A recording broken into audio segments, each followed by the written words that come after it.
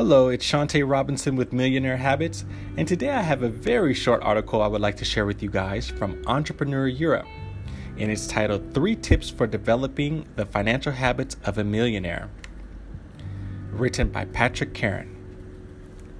Serious money is long-term money. Most wealthy people aim for their net worth to increase 8 to 10% per year on the amount of money they have working. They do not look for get-rich-quick schemes or easy money. Be frugal. Wealthy people are cautious with their money and allocate funds carefully and with great deliberation.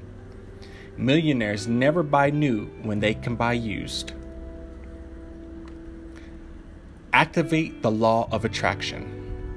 When you begin to save money and feel positive about your growing account, these emotions will imbue that money with an energy that will attract even more money into your life.